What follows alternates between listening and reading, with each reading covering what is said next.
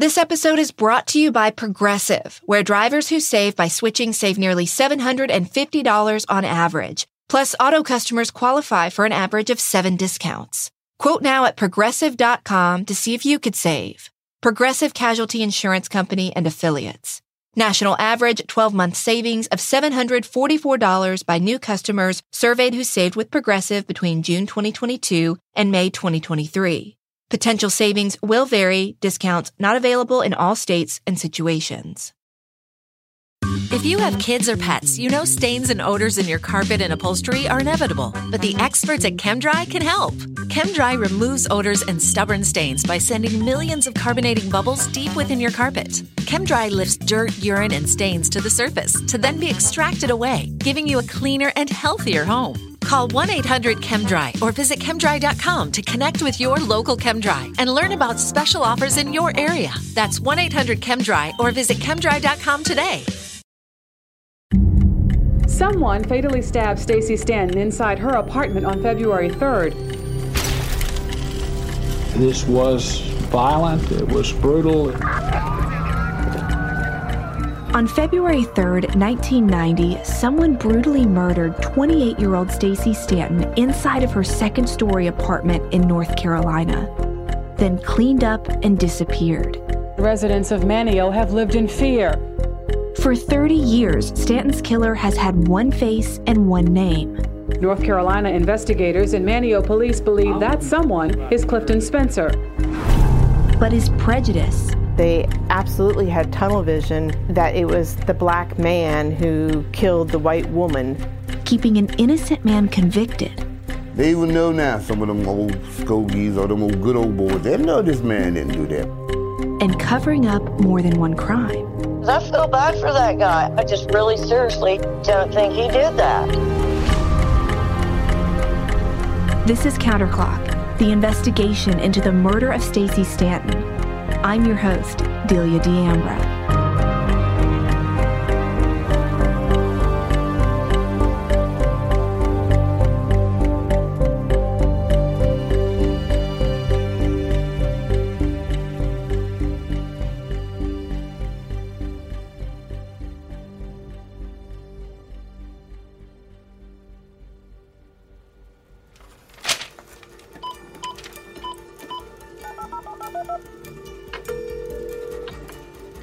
It's March 12, 1990, and a fax is coming through to police in Salem County, New Jersey. It's from the district attorney in Dare County, who signed off on the arrest of Clifton Eugene Spencer. His charge? First-degree murder. Since February 4th, SBI agents in North Carolina, the Manteo Police Department, and the Dare County Sheriff's Office have had their sights set squarely on Clifton for Stacey's murder. For weeks, they've been investigating and re-interviewing some witnesses in the case, trying to figure out how Clifton could have committed the crime. They took their case to the DA to get an arrest warrant once before, but the DA said no, there wasn't enough evidence to arrest Clifton. Now, a few weeks after that, the cops felt like they finally had enough. Several SBI agents had taken a crack at interrogating Clifton 6 times, one-on-one. He only had an attorney present 3 of those times. The investigators' evidence was a combination of the statements Clifton had made while being interrogated and preliminary forensic results that had come back from the state crime lab in early March. And now that they had their arrest warrant signed, it was done. They'd gotten their man, even if they'd violated some of his rights to do it. You see, the pressure to arrest someone for Stacey's murder had been building every single day since February 3rd. And it particularly put pressure on the DA. And the DA at the time was a man named H.P. Williams. He'd spent years as a lawyer in eastern North Carolina, and by 1982 had worked his way up to the elected head prosecutor seat. He knew there was a very small window of time to make a move and appease the white voters who'd put him in office. People in Manteo demanded answers. So on April 2nd, 1990, a grand jury indicted Clifton for murder. And on June 1st, he had his first appearance in downtown at Dare County's only courthouse. During the month of February and the beginning of March, Clifton had been moved to New Jersey to face his drug violation charges there. Those were the ones for that open warrant that was out on him. But when his arrest warrant for murder was signed in North Carolina, he was quickly transferred back to Dare County after a judge in New Jersey decided to drop the drug violation case against him. His arraignment in Dare County lasted 10 minutes. The only major thing to come out of it was that the DA announced he was seeking the death penalty against Clifton. Now in this courtroom, Clifton and his family, without a doubt, stuck out like a sore thumb. The judge was white, the DA was white, the court staff were mostly white, the victim was white, and of course, the police officers who would testify against him were all white too. During the hearing, the DA presented his theory. He said that Clifton had killed Stacy in a drug-fueled haze at her apartment because she'd rejected advances from him. And to back up this theory, he explained that in the weeks since the murder, the SBI had investigated, and they felt confident that Clifton was the only person responsible. On top of that, the preliminary lab results from the state crime lab showed Clifton's fingerprints were inside of Stacy's apartment. The SBI analysis broke it down like this. Only 13 latent fingerprints of value were identified among those 81 that Dennis Honeycutt had collected. 7 of those prints were Clifton's, 4 were Stacy's, and 2 were Mike Brandon's, her ex-boyfriend. The DA argued that the fingerprints meant they could place Clifton at the crime scene, but he explained away Mike's prints being at the scene because he was a recent boyfriend. In his court filings, H.P. Williams focused almost entirely on Clifton's statements from his interrogations, which included transcripts from his supposedly failed polygraph. Now, it's that part of the hearing that made Clifton look bad, like really bad. Now, I know what you're thinking. What about the forensic evidence and all that stuff Dennis Honeycutt gathered at the crime scene? The hairs clutched in Stacy's hands, in her wounds, the pillowcase, the mattress she was found on, her clothing. Well, don't worry. We'll get back to that in this episode. But at the time of Clifton's first few hearings, the crime lab results for those items weren't in yet. They wouldn't be available for several more months. So during that time, Clifton's family made sure he had some legal representation, someone who'd fight in his defense, someone who looked like him, a black man who would understand what Clifton was up against. The Spencer family hired a private attorney from Greensboro, North Carolina, named Romalis Murphy. Romalis was a former college president, and he'd worked several capital murder trials in the state for the NAACP. Those factors alone made Clifton's family feel like their son had a chance. But along with Romalis' accolades came a hefty price tag. He asked the family for $20,000 up front, but by the time everything was said and done, they were only able to scrounge up about $6,000. Despite the lack of funds to pay him, Romalis took on the case in late June of 1990. But between then and December, he rarely met with Clifton, only traveled to Dare County a few times, and he never filed any motions for the case for things like change of venue, hiring a private investigator, or excluding the statements that Clifton made during those unrecorded interrogations. He never even visited the crime scene of Ananias Dare Street or attempted to interview any witnesses, people like Wayne Morris or Mike Brandon. Wayne says he showed up a few times to some of Clifton's hearings just in case he felt like he could be of some use, but Romalis ignored him. I mean, I remember Cliff's lawyer sitting there. I don't remember him getting up talking for Cliff at all. I remember this guy talking, the prosecutor, I guess, saying how they found Stacy and blah, blah, blah, this and that. But I'm saying, yeah, they're going to call me and I'm going to tell them, man, you know, where Cliff was at, blah, blah. Never happened. As summer of 1990 turned into fall and eventually winter, Clifton says he rarely saw or heard from his attorney. What was your experience with Mr. Murphy as your defense attorney? He didn't care anything about the case. And I could tell that, you know, I spent a little time with him. And I think he was going with two different stories. He'll tell my family one thing, and he'll tell me another thing. Because I tell him this and that about what happened and things like this.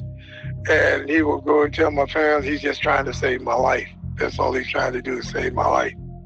Pretty much, I felt that he had no intentions of trying to defend me and whatsoever. By the time Thanksgiving rolled around, Clifton says Romales hadn't even discussed with him what their strategy was going to be at trial, or when they were even going to trial. When Clifton asked him why he hadn't done any digging or investigating of his own, Romales responded that he was still waiting for the prosecution to send over the discovery file, a compilation of everything the state planned to introduce at trial. When the DA did finally provide discovery on November 28th, it was clear the defense had a lot of catching up to do. This file contained all of the forensic analysis that the state crime lab had processed from the items found at Stacy's crime scene. I got my hands on a copy of it, and what those pages reveal is a complete bombshell in this case.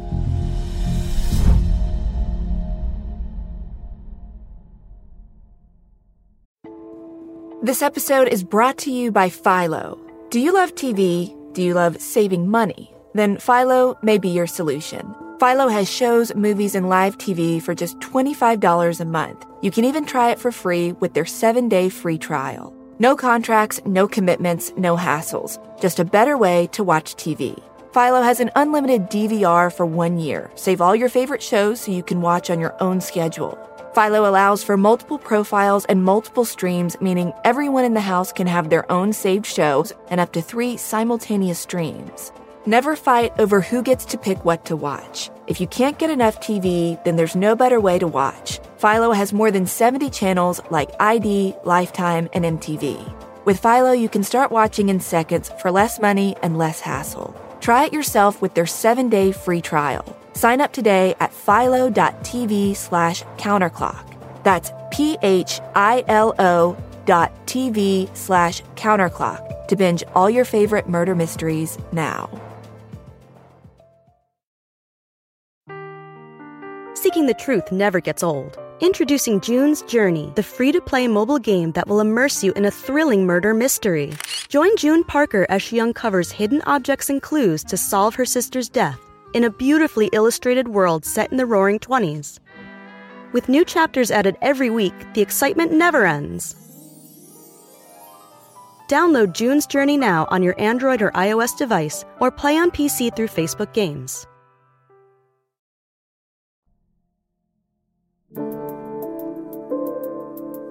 Lab reports from August 1990 determined that the hairs found clutched in Stacy's hands and inner wounds were described as, direct quote, not negroid hairs, end quote, meaning there was no way they were Clifton's.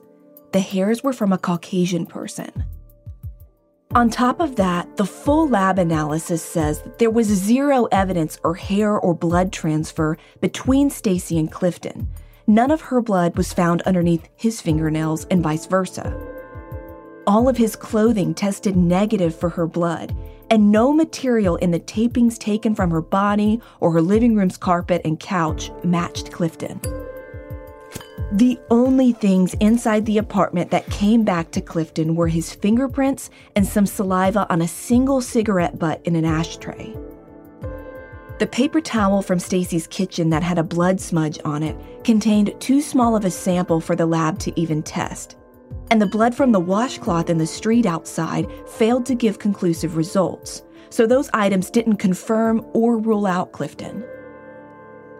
Now, all of this information landed in the lap of Romales Murphy, Clifton's attorney, but Clifton says he didn't tell him any of this.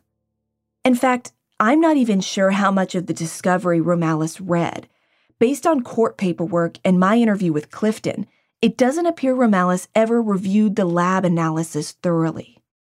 I say this with personal confidence because I had to navigate these documents for myself for the show, and it was not an easy task. It took me, someone who has a lot of experience with public documents, several hours to interpret the paperwork. It's tricky. Each piece of evidence was assigned a number. Then there's a legend for each of those numbers, sort of like a map. When you read the paragraphs describing what the test results were for each item, you have to reference that legend every other word because it's talking about numbers instead of the item's actual name. The reason I believe Romales didn't dedicate a lot of time to do this is because he wasn't getting paid for it. And the district attorney laid a plea deal on his desk that looked way more appealing. Here's Clifton again.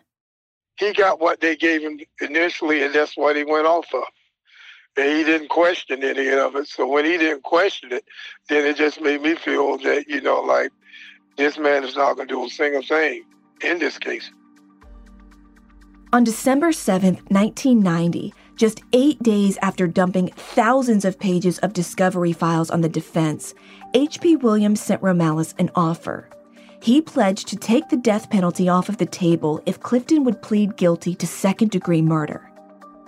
The deal was good for 1 month. It expired on January 7th, 1991. Clifton says the next 2 times Romales spoke with him or his family, they didn't go through any forensic reports from the state lab or talk about any trial strategy. The only thing he heard about was the opportunity of that plea deal. By the second time that he came to visit me, he kept trying to say I can get a plea. It was always a plea. Clifton says through the end of December 1990, Romales just kept on about this plea deal. He kept reminding his client of one thing, that he was black and Stacy was white, and forensic evidence didn't matter because he'd never get a fair trial as a black man in Dare County. Clifton says Romales explained that it was too risky to go to trial and possibly lose, but by taking the plea deal, Clifton would for sure avoid death row. Now, here's the critical part in this story. Clifton says that the back and forth between him and Romales got very confusing due to Romales' lack of clear communication. Adding to the pressure was the approaching expiration date of the plea deal on January 7th. Clifton says Romales explained that if he accepted the deal, he would likely only spend 10 to 15 years in prison before he'd be eligible for parole. At least that's how Clifton understood it. He said 10 years. He said you'll probably be out in about 5 or 6 years. He said you won't be in. The 10 is the most that you're going to do. They'll let you out. In reality, second-degree murder in the state of North Carolina carries the maximum sentence of life in prison. Clifton says in early January, right before the deal's expiration date, he made up his mind not to take the deal. Clifton says Romales was frustrated, but on January 7th, he went to Dare County to finally file all of his pretrial motions. He was filing motions for things like change of venue, and he wanted the release of the SBI's information about other suspects.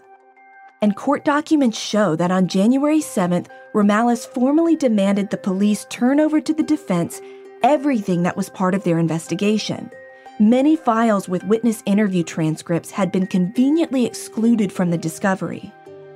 Less than 24 hours after doing this, though, news breaks that Clifton has agreed to take the plea deal. On the afternoon of January 8th, Romales had once again gone to Clifton and attempted to convince him to take the deal. Clifton says he was at a low point when they had that conversation, and he just caved. He says the day before he had been on the phone with family and felt his situation was becoming a drain on everyone around him.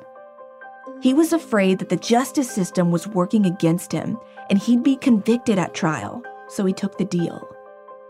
It just made me to give in, and I said, well, look, I'll plead no contest. I can't plead guilty to something I didn't do, so I plead no contest, and it really ain't no difference. And that's exactly right. When you plead no contest to a criminal charge, basically you're telling the court that you're not confessing guilt to a crime, but you agree to give up your right to contest the charges.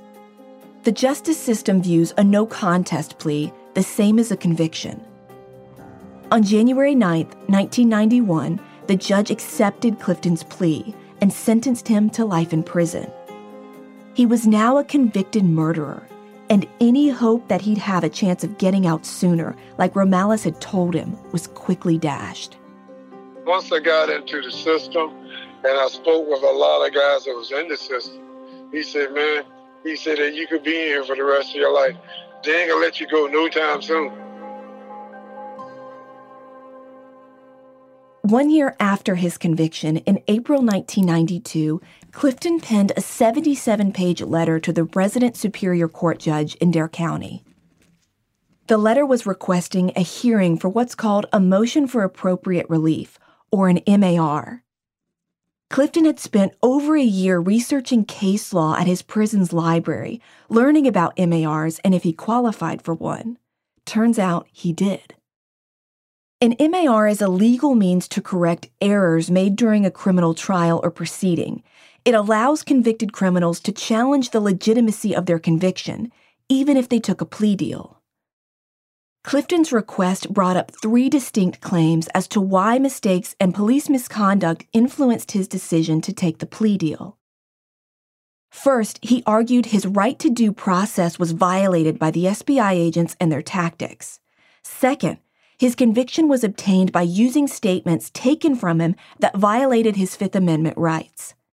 And third, he had ineffective assistance of counsel.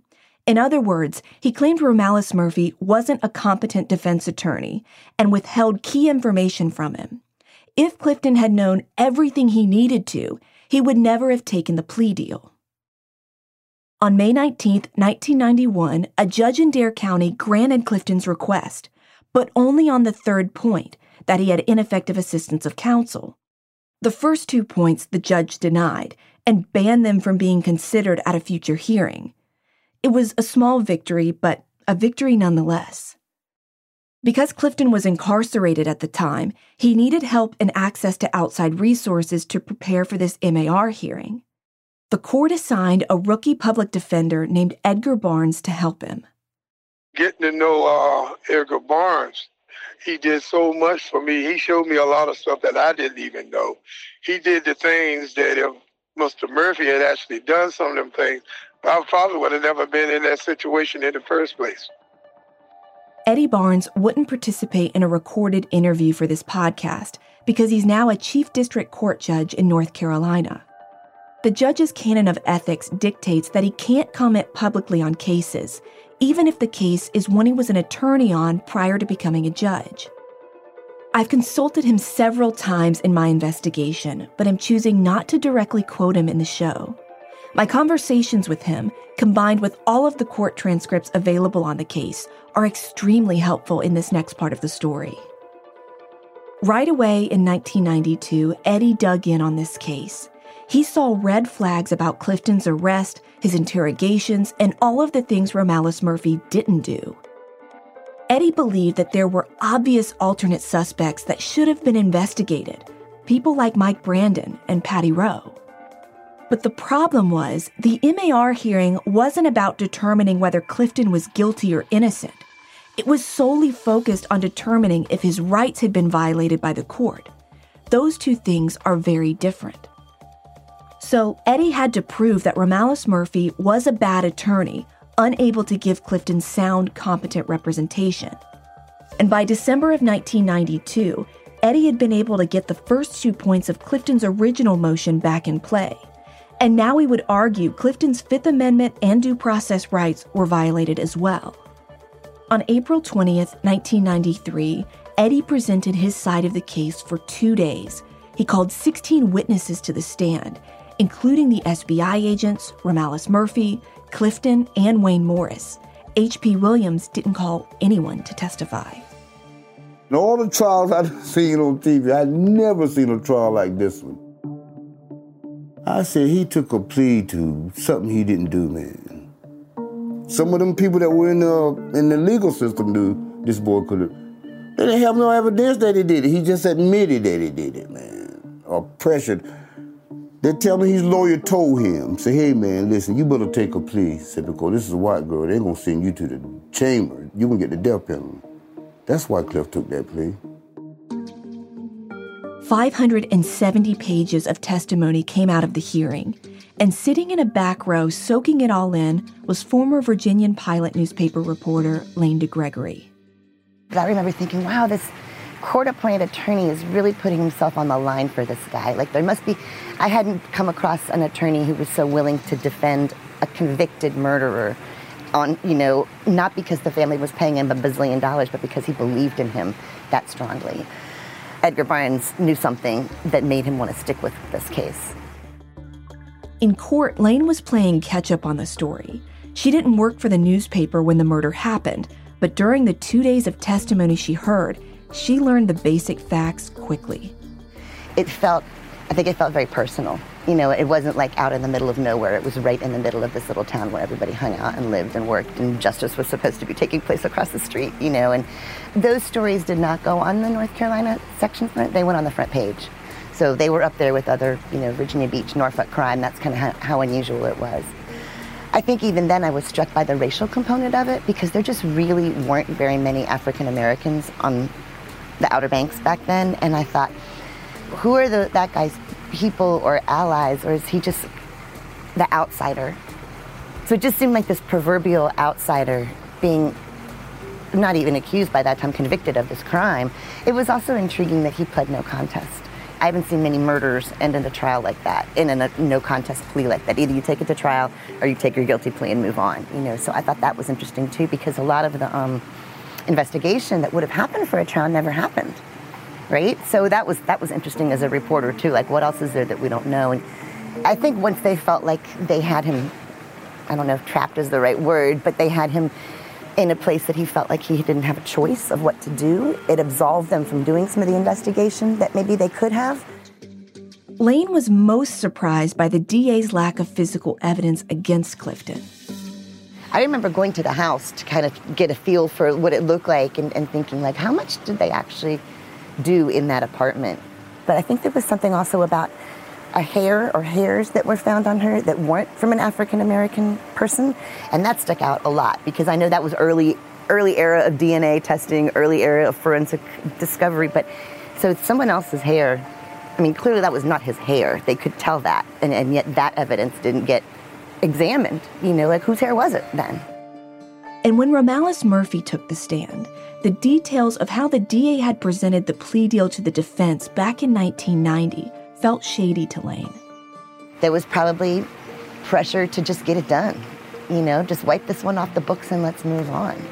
They wanted a suspect. You know what I mean? They wanted a suspect fast. And the Outer Banks community was kind of demanding, like, we're scared. Who did this? This is frightening all of us in this little safe waterfront town, this little idyllic community. We want answers. And so I think they were under pressure to bring a name, to bring a suspect, and even if all the evidence wasn't there, just to say to people, we caught the guy.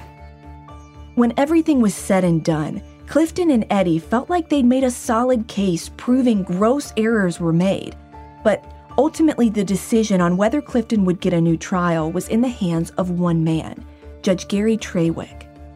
He reviewed the entire case and everything that was presented at the hearing and chose to deny the motion. So I tracked Gary down earlier this year to ask him why.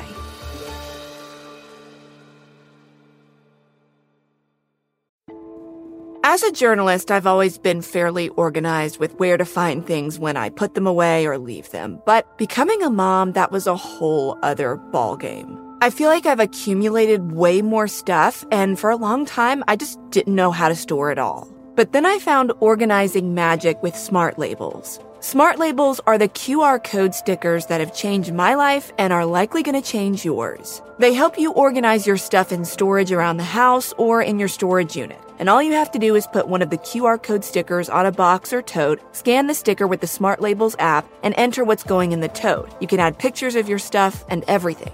So when you're looking for that one specific thing you can't find, all you have to do is search in the app, and it will tell you where you put the tote, what color the QR code sticker is, and what the 4-character code on the sticker is, so you know exactly where to find your stuff. Get your labels today by searching for Smart Labels, one word, on Amazon. For so many of us, the weather is getting warmer, and that means that we're going to say goodbye to our jackets and sweaters and say hello to shorts and tees. And this is usually around the time where a lot of us want to update our wardrobe, but we don't want to spend a fortune. Well, thanks to Quince, you can. Quince has items like premium European linen dresses, blouses, and shorts for $30, washable silk tops, timeless 14-karat gold jewelry, and so much more. And the best part is that all Quince items are priced 50 to 80% less than similar brands. I recently went on a work trip to see some of the team at AudioChuck in Indianapolis, and I had a new piece of luggage, and my husband was joining me a few days later, and we realized he didn't have a good quality piece of luggage to bring. So I went on Quince and bought him one. I'm telling you guys, this is one of the nicest piece of carry-on luggages we've ever had, and I got it on Quince. And best of all, I didn't break the bank. So get warm weather ready with Quince. Go to quince.com/counterclock for free shipping on your order and 365-day returns. That's QUINCE.com/counterclock to get free shipping and 365-day returns. QUINCE.com/counterclock.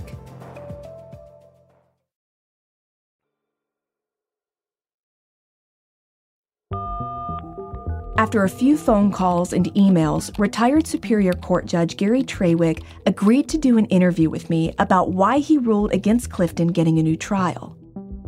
The problem that you have, and I had with this case, as I can recall, was if I did what they wanted me to do, I'm overturning, a fellow who has gone in, put his hand on the Bible and sworn that he knew that he was pleading guilty, he knew what he was going to get, he understood all the circumstances.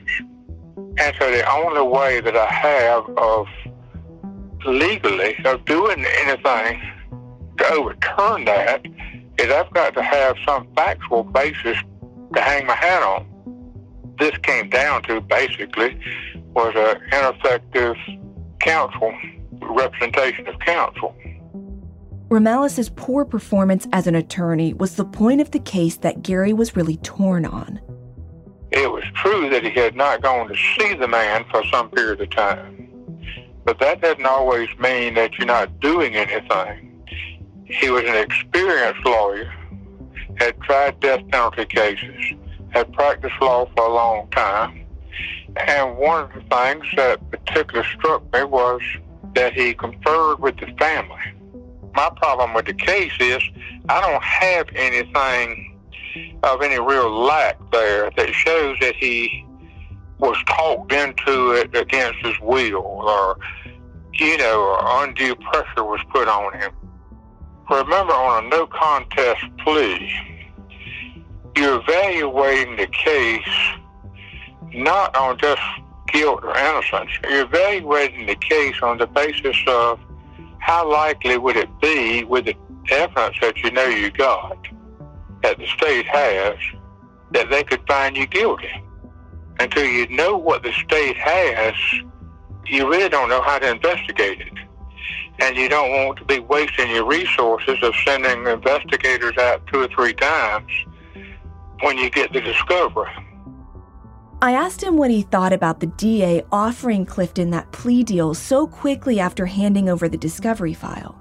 In your experience, is that how quickly it can often happen, or is that maybe atypical? I would say that there's not a typical situation in that kind of thing.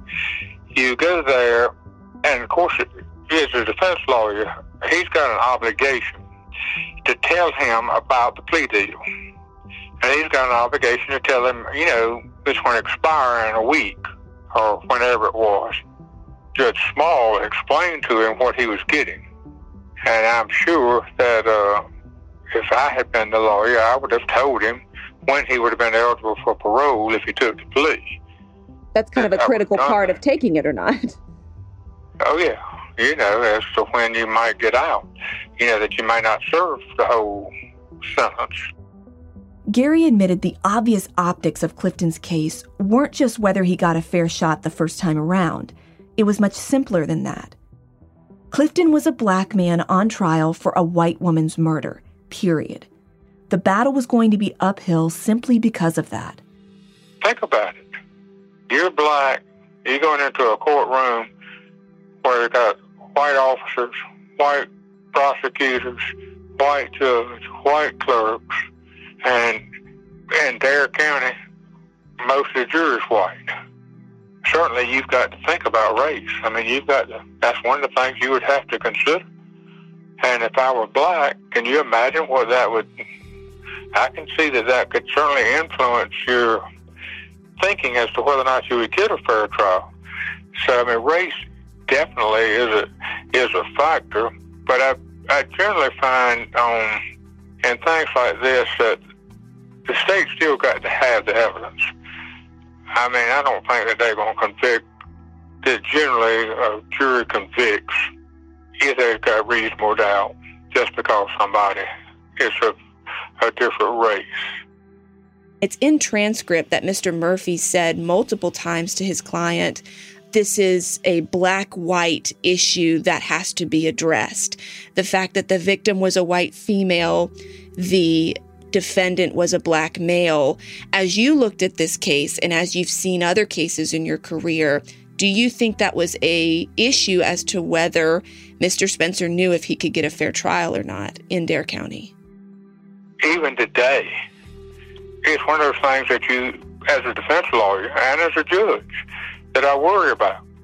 I mean, when I see, a black on white alleged crime, obviously it goes through your mind as to whether or not we can say what we want to in this world today, but there's still a lot of racists out there. With that in mind about Dare County, Gary remembers it was definitely striking to see Eddie Barnes, a white lawyer, fighting so hard for Clifton in an all-white courtroom. I remember Edgar Barnes being real passionate. I can't tell you anything specifically said or anything like that, but I can remember him being very passionate about it. I mean, it was something that, that I felt like that he really believed in, that he believed that the fellow didn't get a fair shot. Gary stands by his ruling, though, and still doesn't believe there was enough proof to show Romales was an incompetent lawyer. But for 3 decades, he hasn't felt good about any of it. I didn't like it. I can remember having an uneasy feeling about it, but I couldn't find anything that I felt was concrete that I could say, Murphy did this wrong, and this fellow would never have entered this plea if Murphy had given him adequate representation. His uneasy feeling first began the afternoon he filed his final ruling. Let me tell you something that's a little bit interesting that may be for what you're doing. For some reason, I remember very distinctly going after we had finished, after I'd made my ruling. I typically went to lunch up there when I was in Manio with the court reporter and the clerk. But I remember them telling me there's a lot of conversation in the community. There's a lot of people think that someone else did it. And so there was, even then, a lot of talk. I think that's what makes me remember the thing a little bit, was they said, that there's been a lot of talk in the community. I don't remember which one of them said it or whatnot. There's a lot of people who think that there's more to this, or there was more people involved, or somebody else may have done it. Gary telling me this was sort of astonishing, that after all this time, he still remembers people telling him Clifton might not have been the right guy. But it was too late. He'd already made his decision, and he's had to live with that.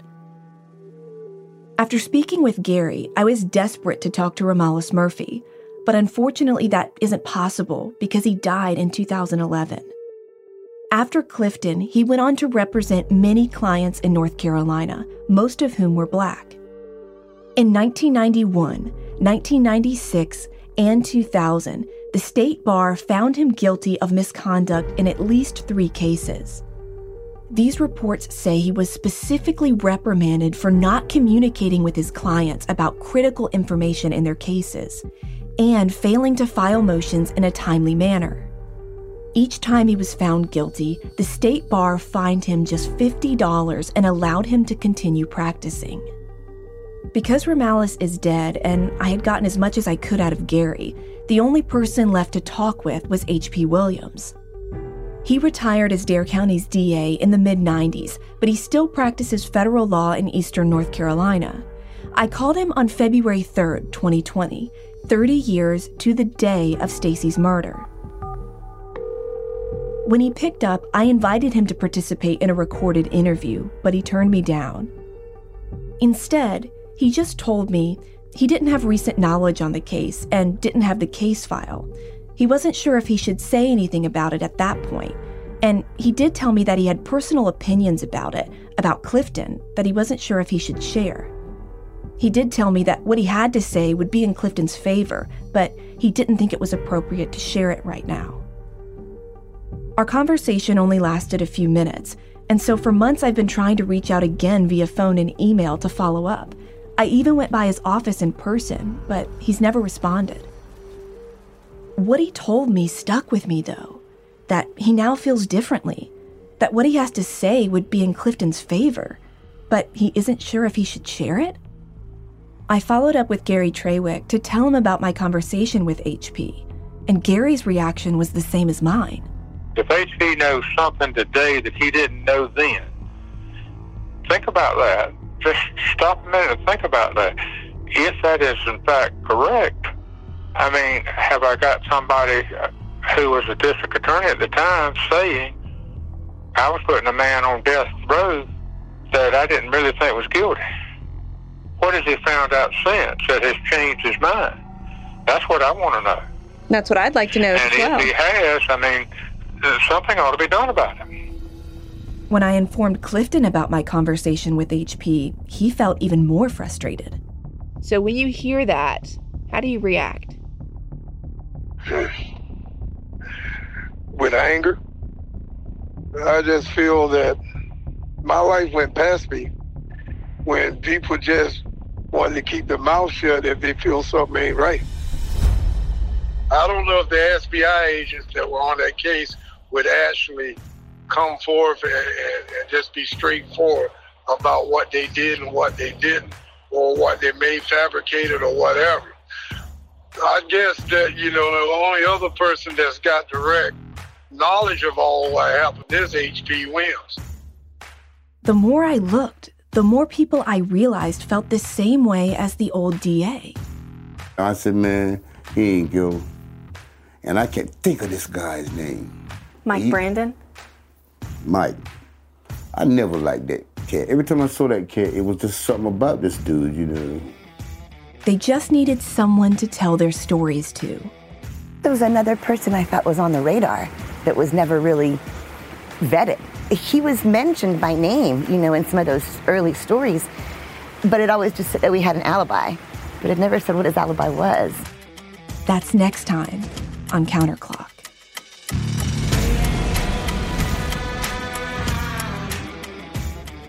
Be sure to follow Counterclock on social media and subscribe on Apple Podcasts, Spotify, or wherever you get your podcasts.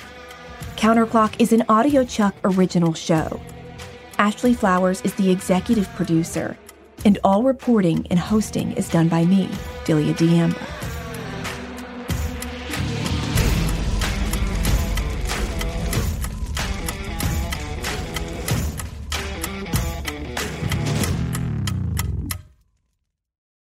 Whether you're making the same breakfast that you have every day or baking a cake for an extra special day, eggs are a staple in our diets. Eggland's Best Eggs are nutritionally superior to ordinary eggs, containing more vitamins and 25% less saturated fat. Not only are they better for you, but Eggland's Best Eggs taste better too. There's a reason that they're America's #1 eggs. Visit egglandsbest.com for additional information and delicious recipes.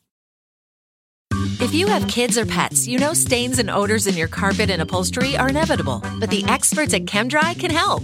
ChemDry removes odors and stubborn stains by sending millions of carbonating bubbles deep within your carpet. ChemDry lifts dirt, urine, and stains to the surface to then be extracted away, giving you a cleaner and healthier home. Call 1-800-ChemDry or visit chemdry.com to connect with your local ChemDry and learn about special offers in your area. That's 1-800-ChemDry or visit chemdry.com today.